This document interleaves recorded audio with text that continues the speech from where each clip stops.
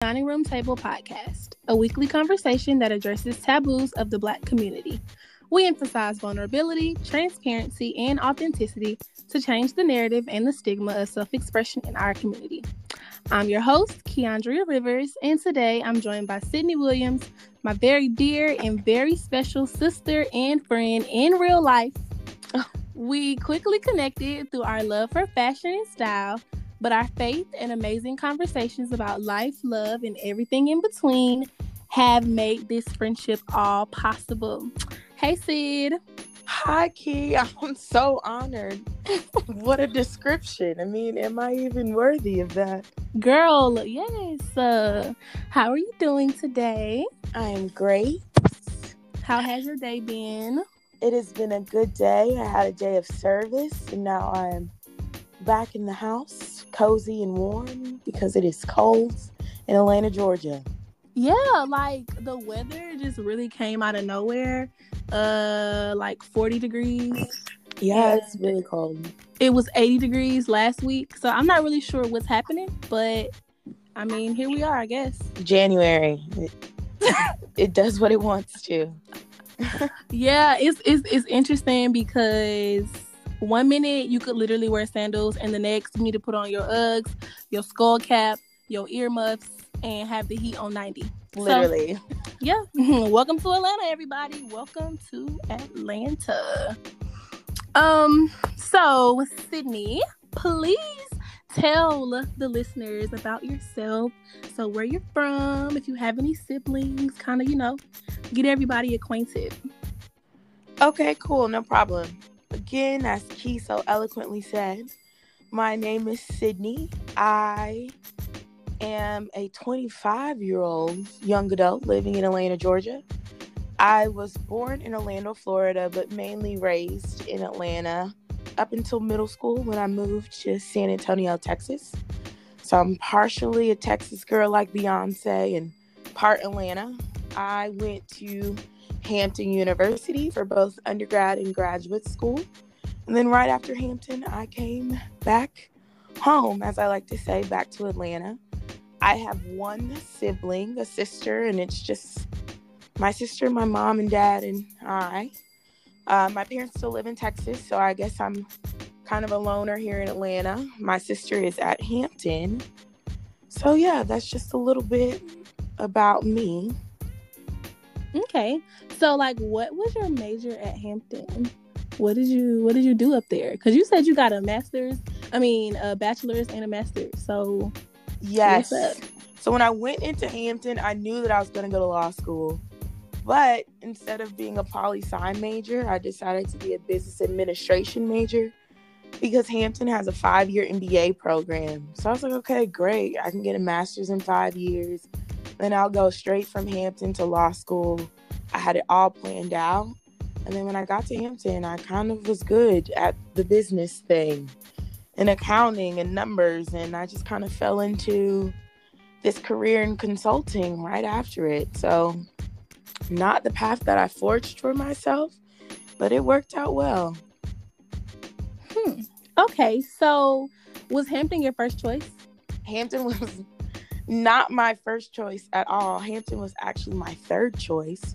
So 1 through 3 for me were Spelman College, Howard University was number 2, and Hampton was number 3. Yes. So I wanted to go to Spelman College. I got in. I got a scholarship. I went to Spellbound, which is their weekend of events for incoming freshmen. My family members knew. On my 17th birthday, I got a Spelman birthday cake. And then when it came down to it, Spelman was just not in the price range for my parents and I. And I got a full ride to go to Hampton University. So I always say that Hampton was not the choice that I made for myself, but it was God's choice and the perfect choice for me. So I mean, if you had to like change it up, so you wouldn't have chosen Spelman after your experience at Hampton and your friends and just kind of, the entire like collegiate experience, you wouldn't change it? Crazy enough, no. And I was just telling a friend of mine this the other day. I think that I could have gone to Spelman. I think that I would have thrived at Spelman. But thinking about the people who I have in my life right now, my best friends, the soon to be one day auntie of my children, I wouldn't give them up or my experience for the world. My sister is at Hampton now, so now she gets to have the same experience I have. There's a girl at the church that Key and I go to that I kind of mentor, and now she wants to go to Hampton. So I think Hampton really changed me in ways that I wasn't expecting, and I wouldn't be the person that I am today without Hampton University. So no, I think I would keep everything the exact same because it ultimately was the path set for me that I just didn't know at the time. Oh, okay. That's so sweet. Look at you. Loving Hampton. So it's funny. It's funny because like all of your choices were HBCUs. So I see you were not trying to go the PWI route at all. Like period. No. Okay. Well, that's fine. It's so funny because even yesterday when I was listening, I was streaming live because it was HBCU or college day at my church yesterday, guys. And so I'm streaming and he's like, oh, shout out to all of the HBCUs, oh, and the PWIs too. I guess he couldn't, let the world not be or just not say anything about PWIs because there were some of us who kind of, did attend. Right. No shade. No shade. No, literally HBCU, no so, shade. Yeah. So I felt like, okay, thank you for, shouting me out there because here I would have been with the Valdosta State shirt on, like, hey. Right. And I think that education is an education, to be honest. Totally. Like, different, obviously, like a different vibe between the HBCU and a PWI, but I think you pick a school that works for you. Some people go to HBCUs and they hate it. And then they go to a PWI and they feel like that's the community for them. So I think that as long as you pick a school that works for you, then, the rest will be history. I agree. I've been kind of saying that, like, do what works best for you. That's all that matters because honestly, at the end of the day, you are the person that has to live with whatever decisions you make or whatever path you choose. So even for you, when you were saying that you really wanted to go to Spelman, but then, it didn't work out.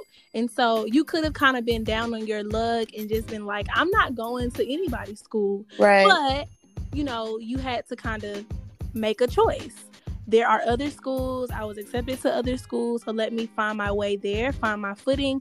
And then hopefully it works out. And of course, making the best of, what you were given and kind of how the roles play. And now you're all super happy and loving your friends and loving your family and all of that. So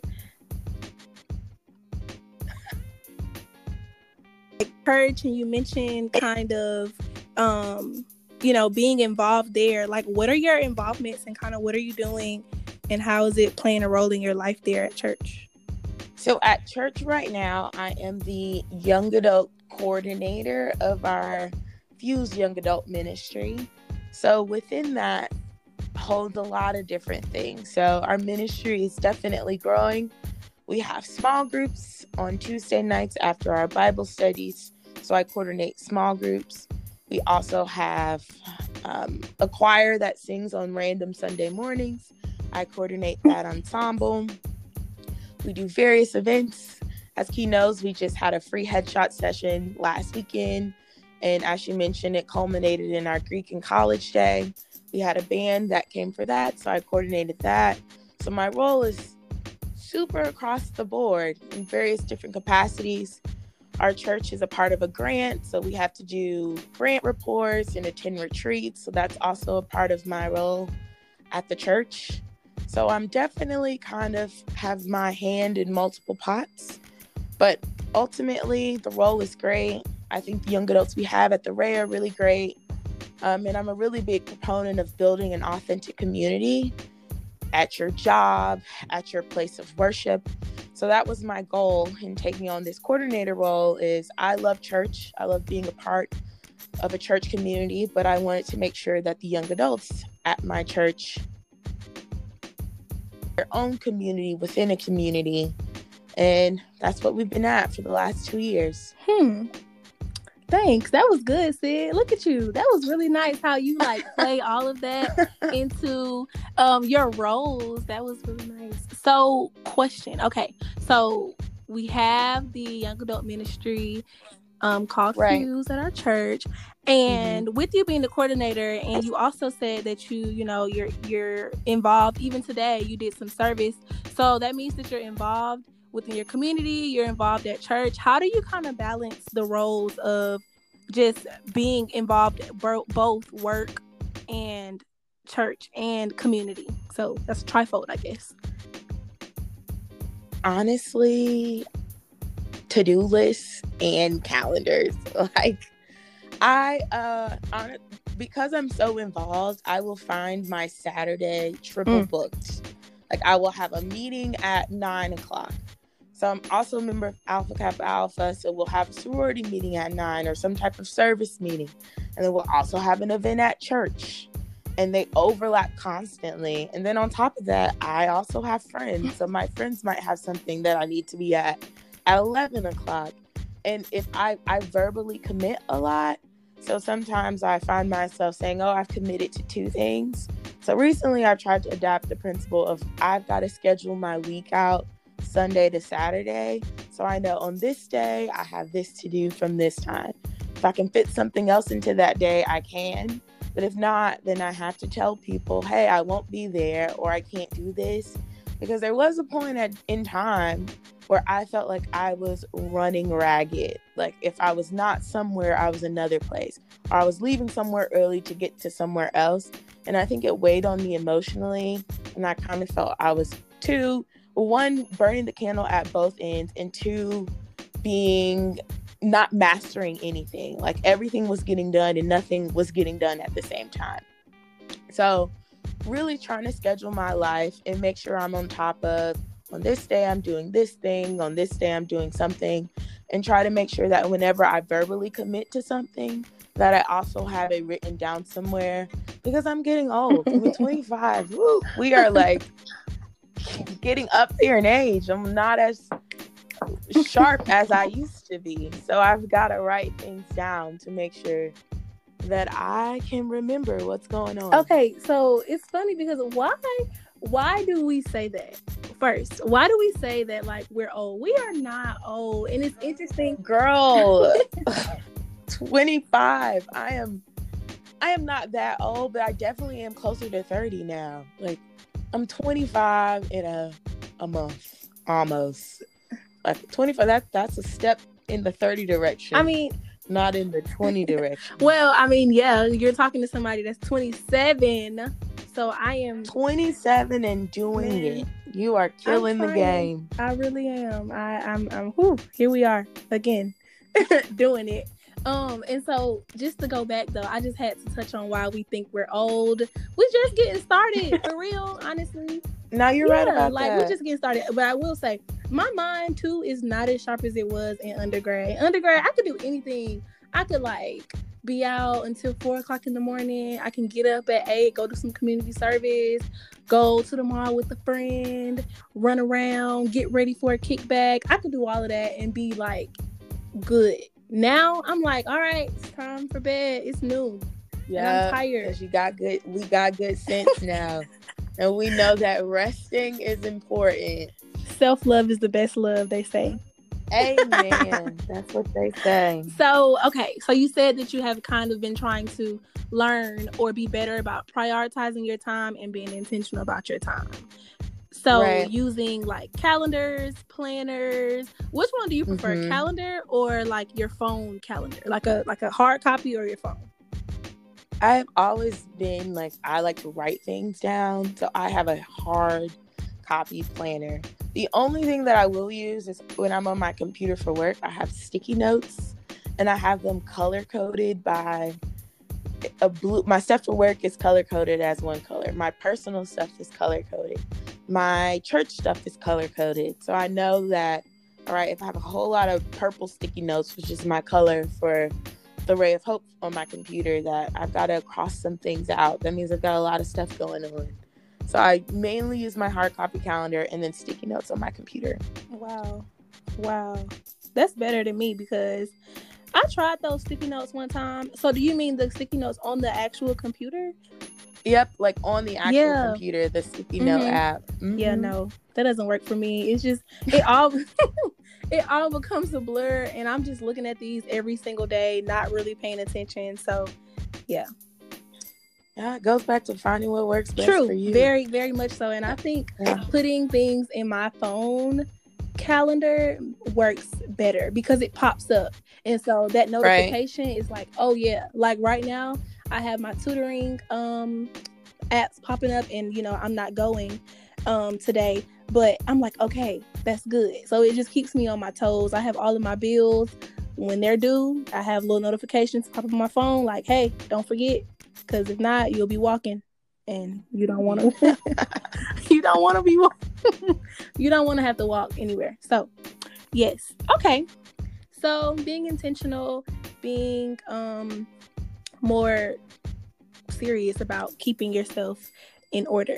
So, okay, how do you feel about this? I've been kind of having conversation, and we kind of touched on it a little bit earlier, but how do you feel, or what do you think about leadership as far as everybody kind of wanting to be a leader, but nobody really wants to like follow the leader? What are your thoughts on that?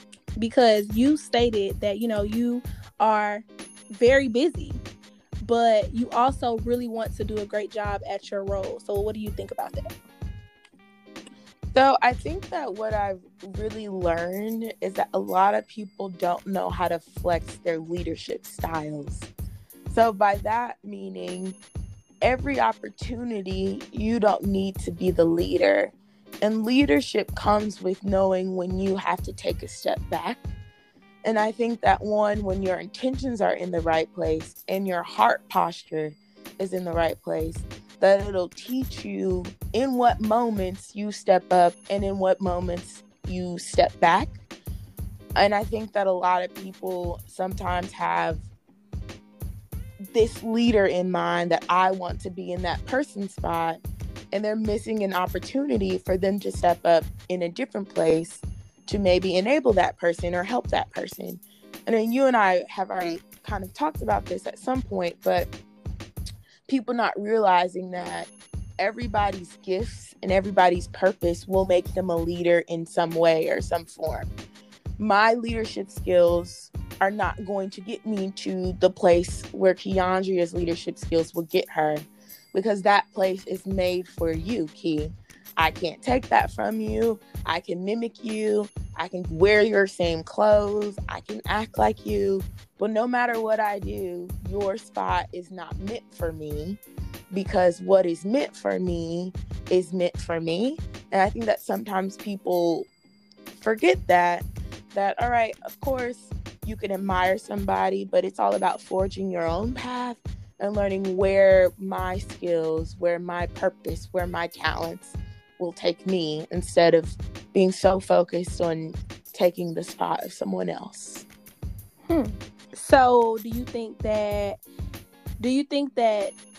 if someone wants someone else's spot per se, do you think that there could possibly be like a conflict of interest sometimes? Kind of. I mean, I think it's all about what your intentions are. Like, let's say I love Oprah Winfrey, hypothetically, right? My goal is to be like Oprah when I grow up. So I can study Oprah and learn the things that she did and try to implement them in my life. But I think the key to that is what we've been saying throughout this entire talk, is finding out how it works for you. Because how it works for Oprah is not how it's going to work for me. Oprah was put in positions that were made for her that are not going to come for me because they weren't made for me. So I think that ultimately, if your intentions are in the right place, like my goal is to be like Oprah, but not the Oprah, then God, whatever it is, your higher power will work towards getting you to that place. So do you think that your role in this capacity is a part of your calling? My role in the capacity of the church? Yes. You know what? I think so. So one thing I will say is that it was never my intention to be the coordinator of the young adult ministry.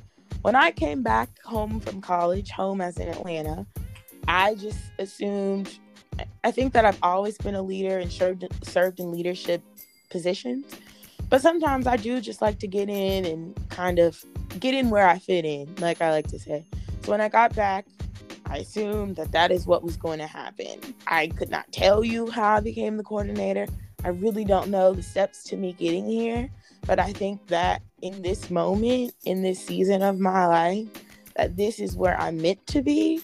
Because I see how the work that I'm doing, or me being my authentic self and working in my gifts, has positively impacted those around me and those in my community. And if I were not trying to be me and trying to work in that, who's to say that, those positive impacts that were spread around me would still be the same thing, would still show up in the same way.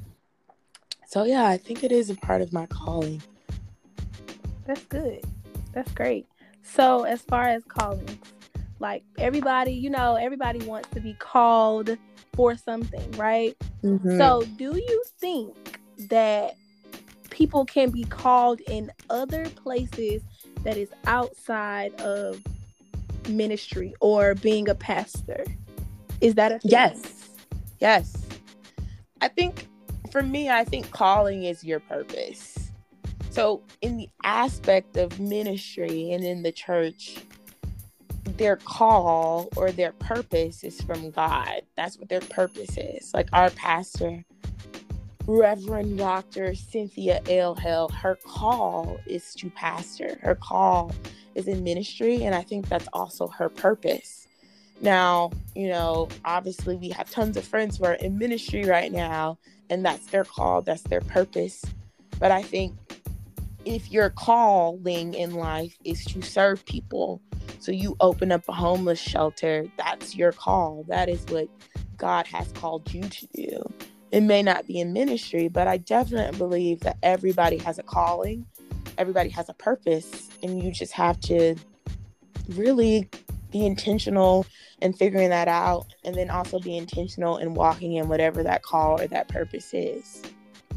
So to give more context on that too, and I love what you said, because I do believe that calling and purpose really do go hand in hand. And so to give a little bit more context to listeners who may not, be as heavily involved as far as in church, if you are a teacher, then you're called into the classroom.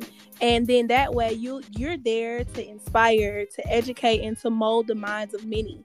Meaning right. If it's, young children, older children, and oftentimes, speaking on my personal background as an educator, you are not always just teaching. Sometimes you have to tap into your faith or tap into your upbringing and tap into, those secret places in order to be able to help a child or even sometimes a colleague. Because, of course, teaching is kind of stressful.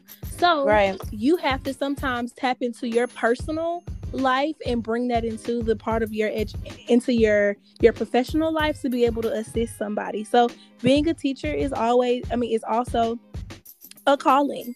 Another example would be being in the kitchen. You could be a master chef at Benihana's, or you could just be somebody who loves to prepare good food. And after all, we all know that good food and a good drink will definitely bring people. Yes, will bring people together. So, and a lot of people who maybe in college or graduates, y'all know that anytime the flyer said light refreshments will be served, we up through there. Like, we there on time and we ready.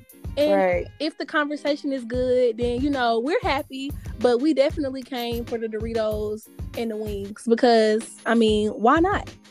Then lastly, of course, and this is not, limited to, these are just some things that are kind of coming off the top of the dome, a photographer. photographers are some of the most special people, I feel, because you are able to be behind that camera, but at the same time, you are capturing people in some of their most vulnerable moments and times. You're able to capture special moments, so family reunions, because sometimes, family members are coming together who haven't seen one another in 10, 15, and sometimes 20 years, and so you're capturing those special moments. Weddings, that is like one of the best days of your life, your wedding. Right. So you're able to capture that moment for people. Baby showers, also another super special day.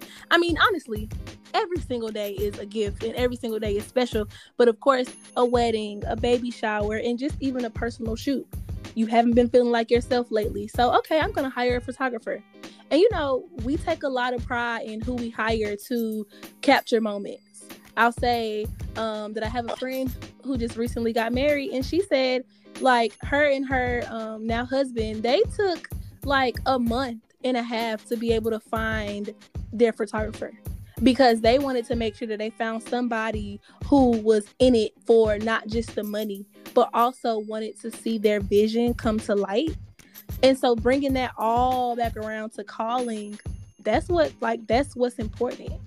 So you have to do, like you said, Sid, you have to do the work that feels best to you. Mm-hmm. And I'm saying to you in bold, because I want people to understand that if it's not for you, then it's not going to work. Right. So callings are huge. And they're also something that I think personally, for me, I'm still trying to figure it out. I know that, a lot of people try to make it seem as if they are, they have it all figured out. But I'll be the first to tell you guys that I do not. I'm working at it, and I'm still trying. That's just my favorite thing. Hello, I'm trying. So that's just kind of where I am. Now, Sydney, you spoke about like being a leader and having all of these roles and being able to have so many people look up to you. Do you ever feel pressured? Are you ever pressured in your role? Yes. I think that sometimes I feel pressure in life. And a part of that pressure is self-inflicted, but a part of the pressure is also just feeling. And I know a lot of people feel this way. I mean, when we're in our 20s, even probably in your 20s, if you're older than 20, the pressure of not feeling like you're good enough for whatever the case may be.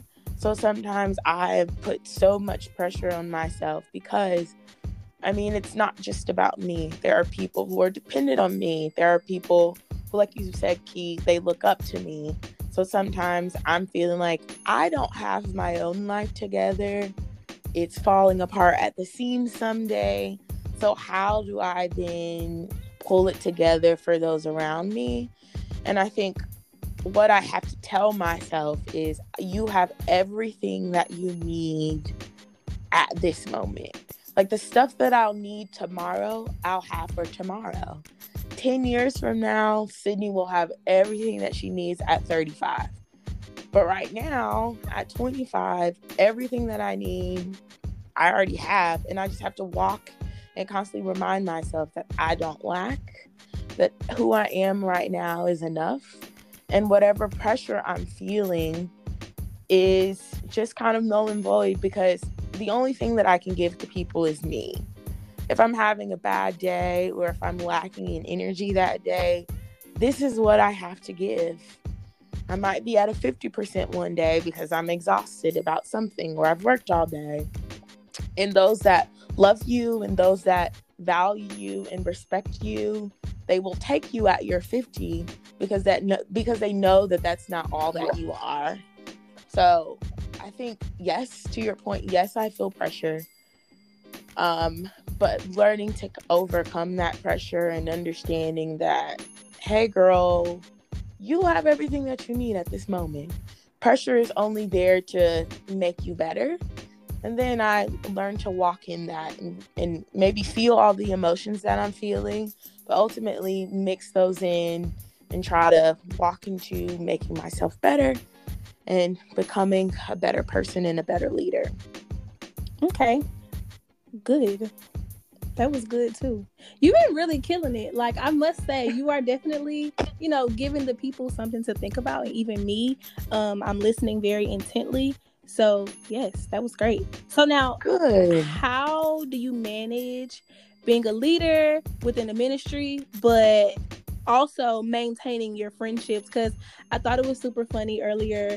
You listed all of these things and you were like, and also I have friends. So how do you kind of like balance that all, and how do you kind of gauge like maybe even like when you have friends who are not as involved in a ministry or in a church, is there ever kind of like a gap, or like a bridge there? How do you work through that? Yes, to your point, yeah. So I think, like, even just by hearing me talk right now, you will realize that church is a large part of my life. We are at church a couple times a week. Sometimes, depending on whatever the season may be, I might have a practice on a Wednesday. Let's say last week, I was at church Tuesday. I was at church Wednesday. I was at church Saturday morning at 7 a.m. I did 2 services on Sunday and did a night service.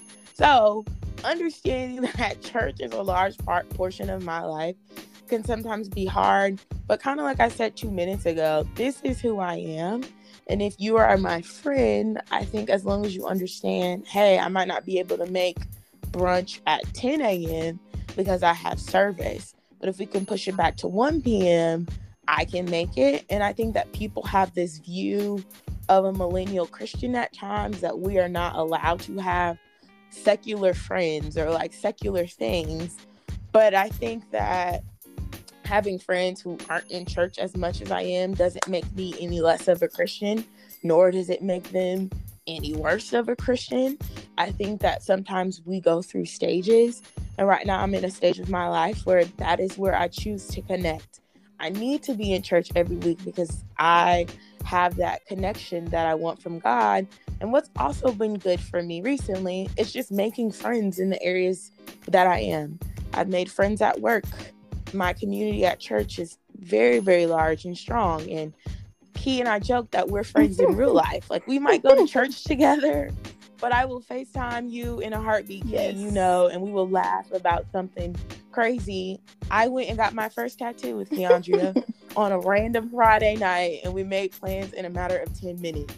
So I think it's all about balance, finding out the people who are for you. And good people don't have to be the people that go to church every week. Those good people can enjoy watching Michael Todd. As long as they're being fed in the way that they want to be fed, I think that there's no reason they can't be around me and me be around them. So finding balance is the key. Absolutely. I think that you definitely hit on a great point, that you like that doesn't, their involvement in a organization doesn't have anything to do, let me just be honest, that does not have anything to do with me. I think personally, right. When I first became like reconnected strongly, not only with the Ray, but also just personally with my connection with God, I was kind of struggling in a way, because and I think I mentioned this to you before, but for our listeners, that I was kind of nervous sometimes about saying like, oh, I can't do this because I have church, or oh, I can't do this because I have to go to church. And it wasn't necessarily that I couldn't, like you said, it's more so, can we kind of switch this around? I hope that you guys understand. And I had to come to a point where it's just like you said, the people who are for you will understand. And so now I am so grateful that I have people around me who get it. And if somebody texts me like, hey, I want to go here on Sunday, but it's okay, we can do it after church, that right there just like, it makes me so happy, because I feel like then you respect me and you respect what I want to do, and you're not trying to tear me down or make me feel ashamed or for what I'm choosing to do. And I hope that whenever I do say that I have to do these things or I have to fulfill these obligations, that I'm not, making you feel ever uncomfortable or less than, because that's never my intent. Yeah, Key, I think that that is such a good point. And I think for a while I did feel that way. Like, I did feel like I don't want to say that I'm at church, or I don't want to say that I'm going to church 3 times a week, because I don't want to seem like a Jesus freak. And that might seem funny, but it's just like people associate people who go to church so much as if it's like something's wrong, or like, why can't you just go on a Sunday? Is that not enough for you? And quite frankly, it's like, maybe that isn't enough for me. Maybe I need to connect with God on a different level. And one, you don't know what I might be going through spiritually. And I think the key that I've really felt in the last year or so is that I have found God-like friends who are like me. Like, you and I are friends in church, but we also can have a relationship outside of church. And let's say yesterday, I already mentioned I had to do 2 services, and then I had a night service. But in between that service, I went and had lunch with my friends. We knew we had a long day. We had been there since 6:40 a.m. in the morning. But we went and had lunch, and we sat down, and it was great. We laughed. We talked. We talked about relationships. We talked about church and our views for where we want our ministry to go. And in those moments, it just makes you feel so full, because it's like, wow, I have people who I can walk with, and who can walk with me on multiple levels than one. I can call Keandria. I can call other friends from church. I was just telling my friend Carmen yesterday about this relationship problem that I had, and then we flipped and we talked about Jesus maybe 5 minutes later. And that's so important to have in good relationships, because you want somebody who can meet you on every level of your life. And even if they can't meet you there, as long as they support you in that area of your life, then that's more valuable than anything else. I agree.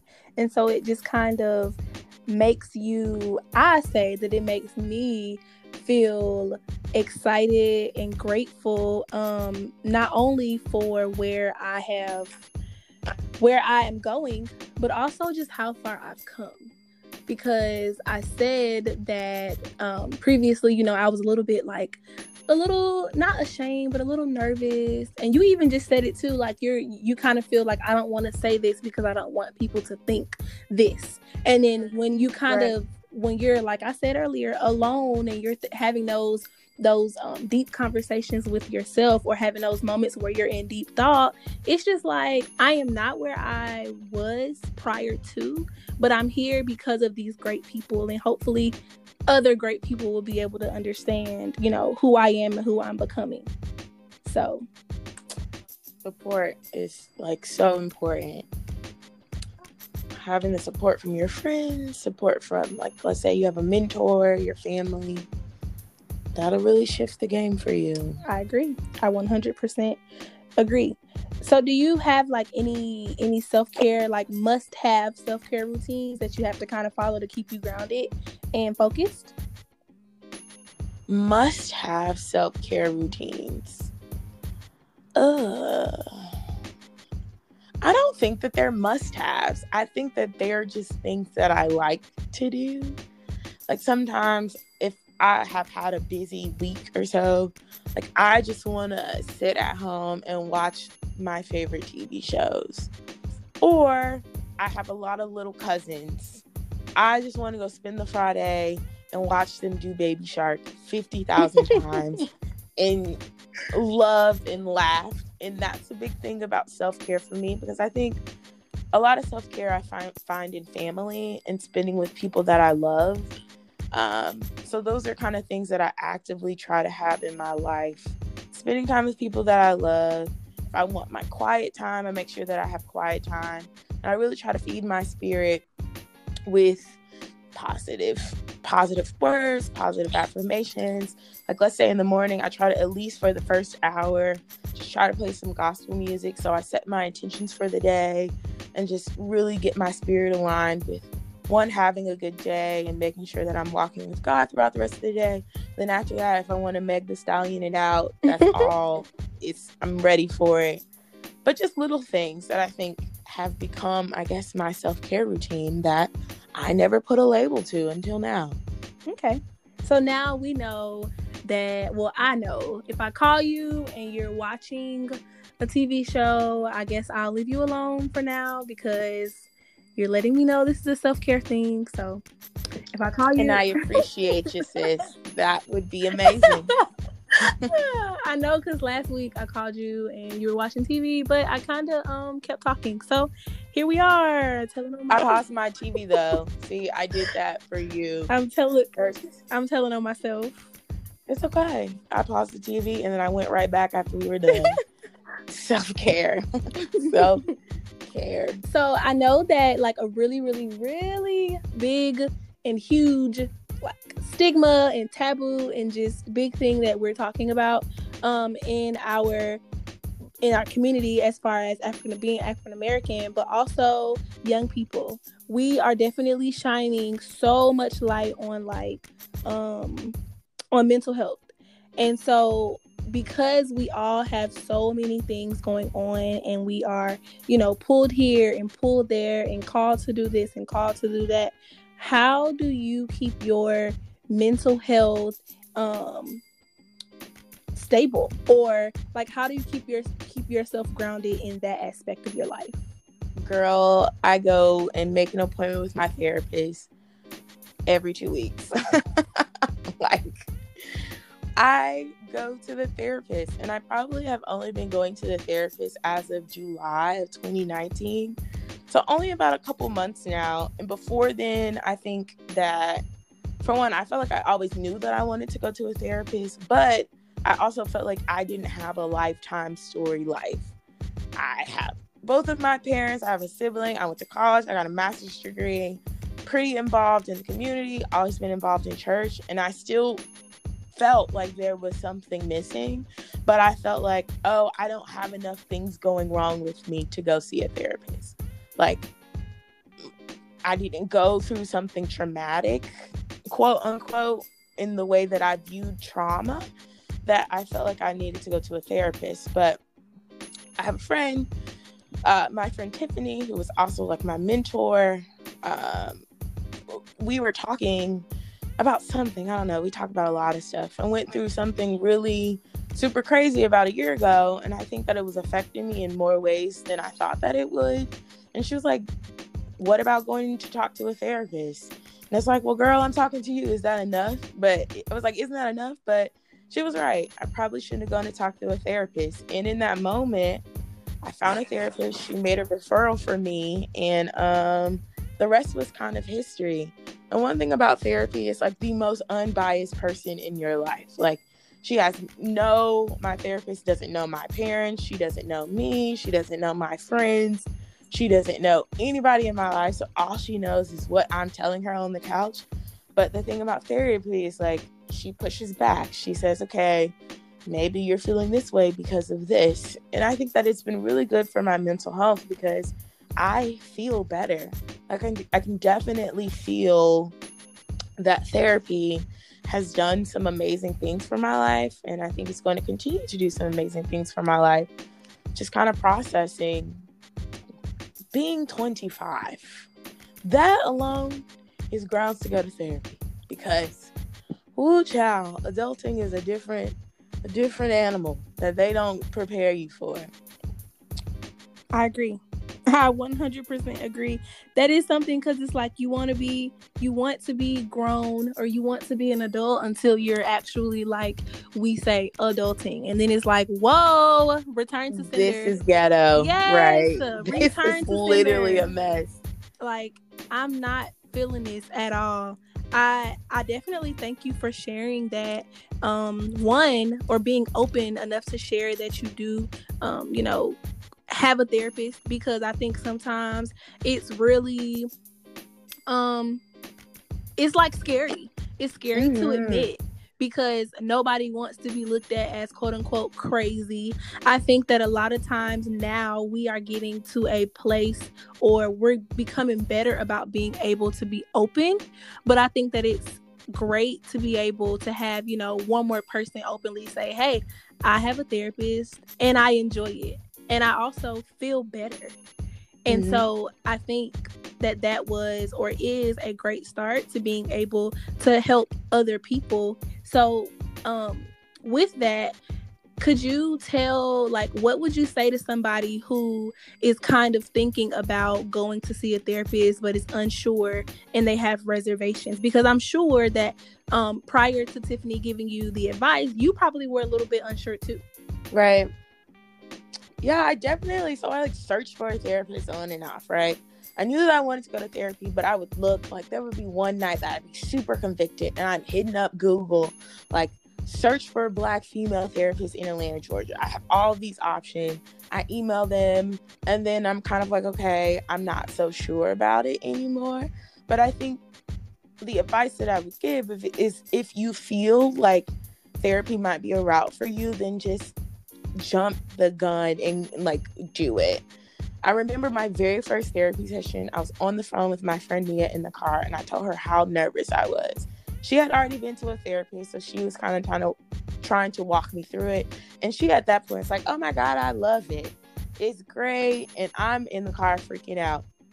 And I go and I walk down, and I think that I'm, like, not shaking, but I'm so nervous. And when I went in there, she's asking me basic questions. And the one reason that I would say that I knew that she was a therapist for me is that she asked me, what am I doing in therapy? And the beauty of that question is, I told my friend Nia in the car, I hope that she doesn't ask me what I'm doing here, because I don't know what I'm going to say to her. So when she asked me, I literally was like, you know what? I don't know what I'm doing here. I was like, I don't know if that's an answer or not, but that's what I have. And she was like, anything you say is an answer. And if I don't know is your answer, we can work with I don't know. And in that moment, I was like, wow, this is it. I know that she was the person for me, and I knew that therapy was for me, because you don't have to have all the answers to go to therapy. You don't even have a reason. You don't even have to have a reason to go. Because ultimately, in talking through whatever's going on in your life, little things that you might have, little nuances will come out, and you'll realize, wow, I wake up in the morning and I don't know, listen to gospel music. I drive in the car, but then I sit in the car for 5 minutes before going into work. You might think that that's your normal routine, but obviously talking to a therapist, that might be some anxiousness or some reserve about your job. So getting to the bottom of, okay, you're sitting in the car. Is there a reason? Are you nervous? Is there somebody there that's making you nervous? So there's just, like, little things that you will never realize that you do for yourself until you're talking it out with your therapist. And you don't have to go to therapy twice a week like I do, or twice a month like I do. Some people go once a month. Some people go once every 2 months. My friend Nia goes and talks to her therapist virtually. So I think, like we have been saying, Ken, it's so prominent that we say that you have to find what works best for you. And that's even in the confines of mental health and therapy, because finding a good therapist, you don't have to go to the first one that you see. That therapist might not be for you, and don't get discouraged just because you don't make a connection. The next therapist that you find might be the perfect person for you. We have a mutual friend, Key. She was telling me yesterday that she goes to therapy. Mm-hmm. And she was telling me that her first therapist was a Black woman, and she didn't like her. Like, our friend is Black. She was going to a Black woman. She felt like she couldn't make the connection. Her second therapist that she now goes to is Caucasian, and she feels like she connects with her on a way that she didn't with the Black woman that she was going to. So she had to find what works best for her. My Black woman therapist is the perfect therapist for me, but it didn't work out that same way for her. So I think just staying adamant and knowing that you're not crazy, everything will be okay, and talking it out might just work best for you. Good. Great advice. Super duper beneficial for people who are just having those reservations, because I understand that sometimes, the people and the things around you will have you all in your head, and right. You'll be like, no, I'm not going to do it. Yes, I'm going to do it. And I think oftentimes people of the Caucasian descent, they are more encouraged and supported by their families. Yeah. And that is something that I think we as a community need to, like, tap more into. And I think oftentimes our parents are not as educated on what it means to have a therapist and to be fine or quote unquote normal, but really and truly there is no such thing as normal. Let me just Right. say that. But like, so with that, your family, like, does your family support you in? Yeah. Okay. Going to therapy. Yes. So before I went to therapy, I was extremely nervous to tell my parents. And the reason why is I feel like you kind of just said it, Key. If I'm saying that I'm going to therapy, my parents are going to feel like I'm not okay.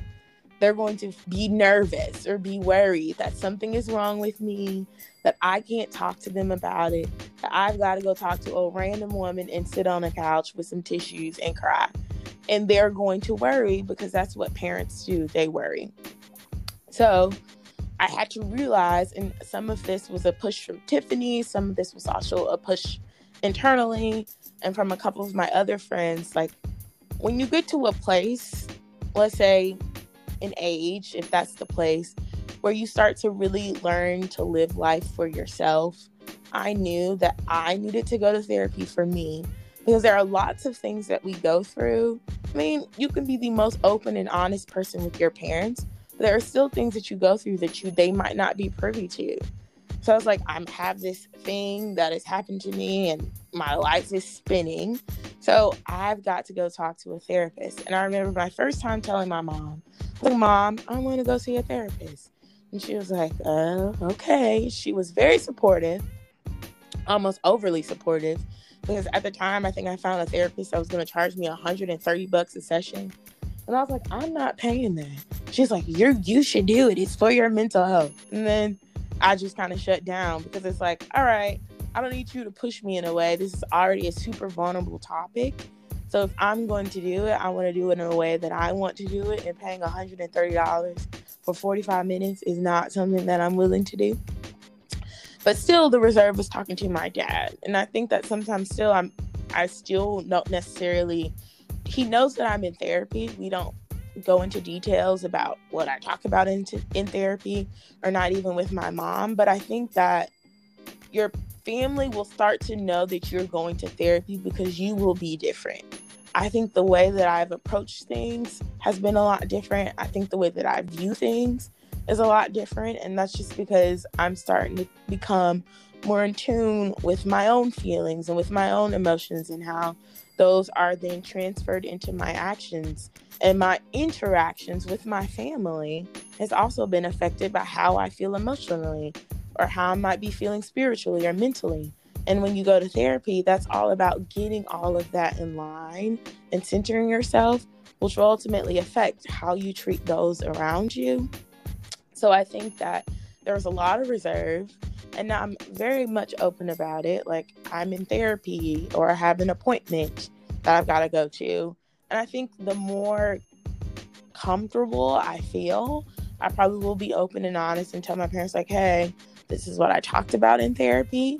But until then, I'm super content and proud of myself for even letting them know that I'm in it. Because it's me being honest with myself and honest with them, like, hey, I'm not crazy, but there are areas in my life where I don't feel like I'm okay. And that's not your fault. You didn't raise me poorly because I now have to go talk to this woman. You did a great job, but life is life, and I'm going to go through things. And a part of going through things is taking care of myself mentally. So I had to do it. And so I think that oftentimes those last few words that you said to your parents, that's super important, because like you said earlier, they feel as though they may have wronged you or failed you.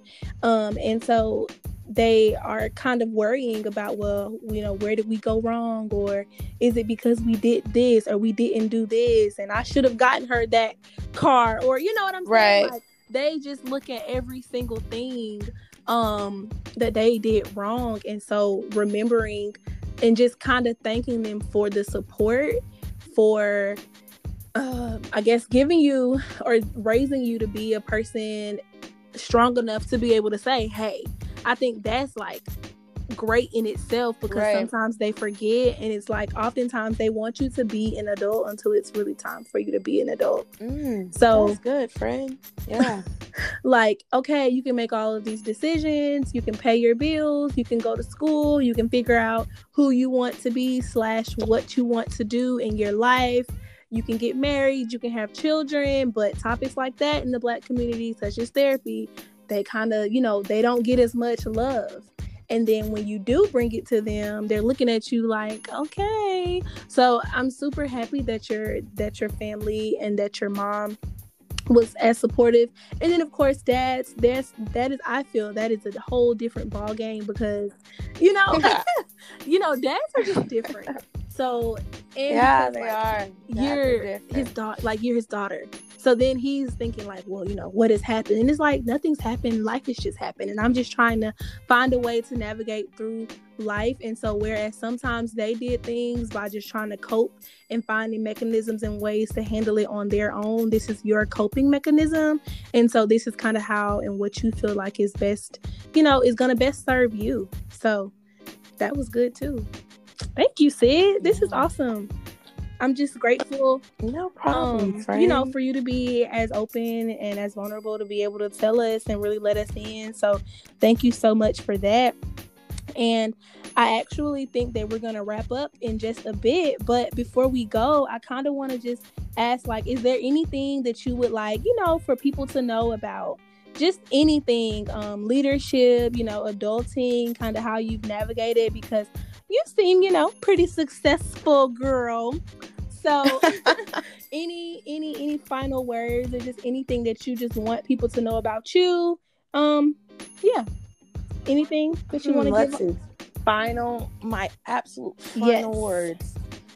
I guess I would say that you're going to figure it out.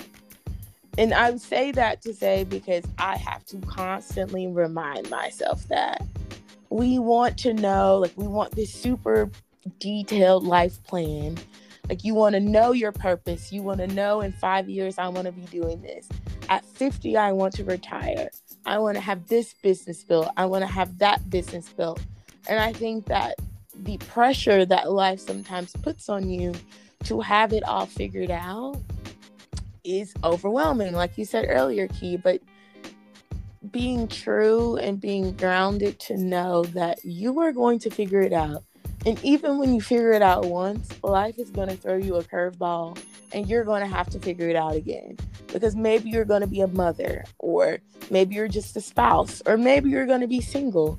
You don't know, but life has its way of throwing you curveballs to prove to you how strong of a person you can be and that you already are, and will allow you the opportunity to figure it out again.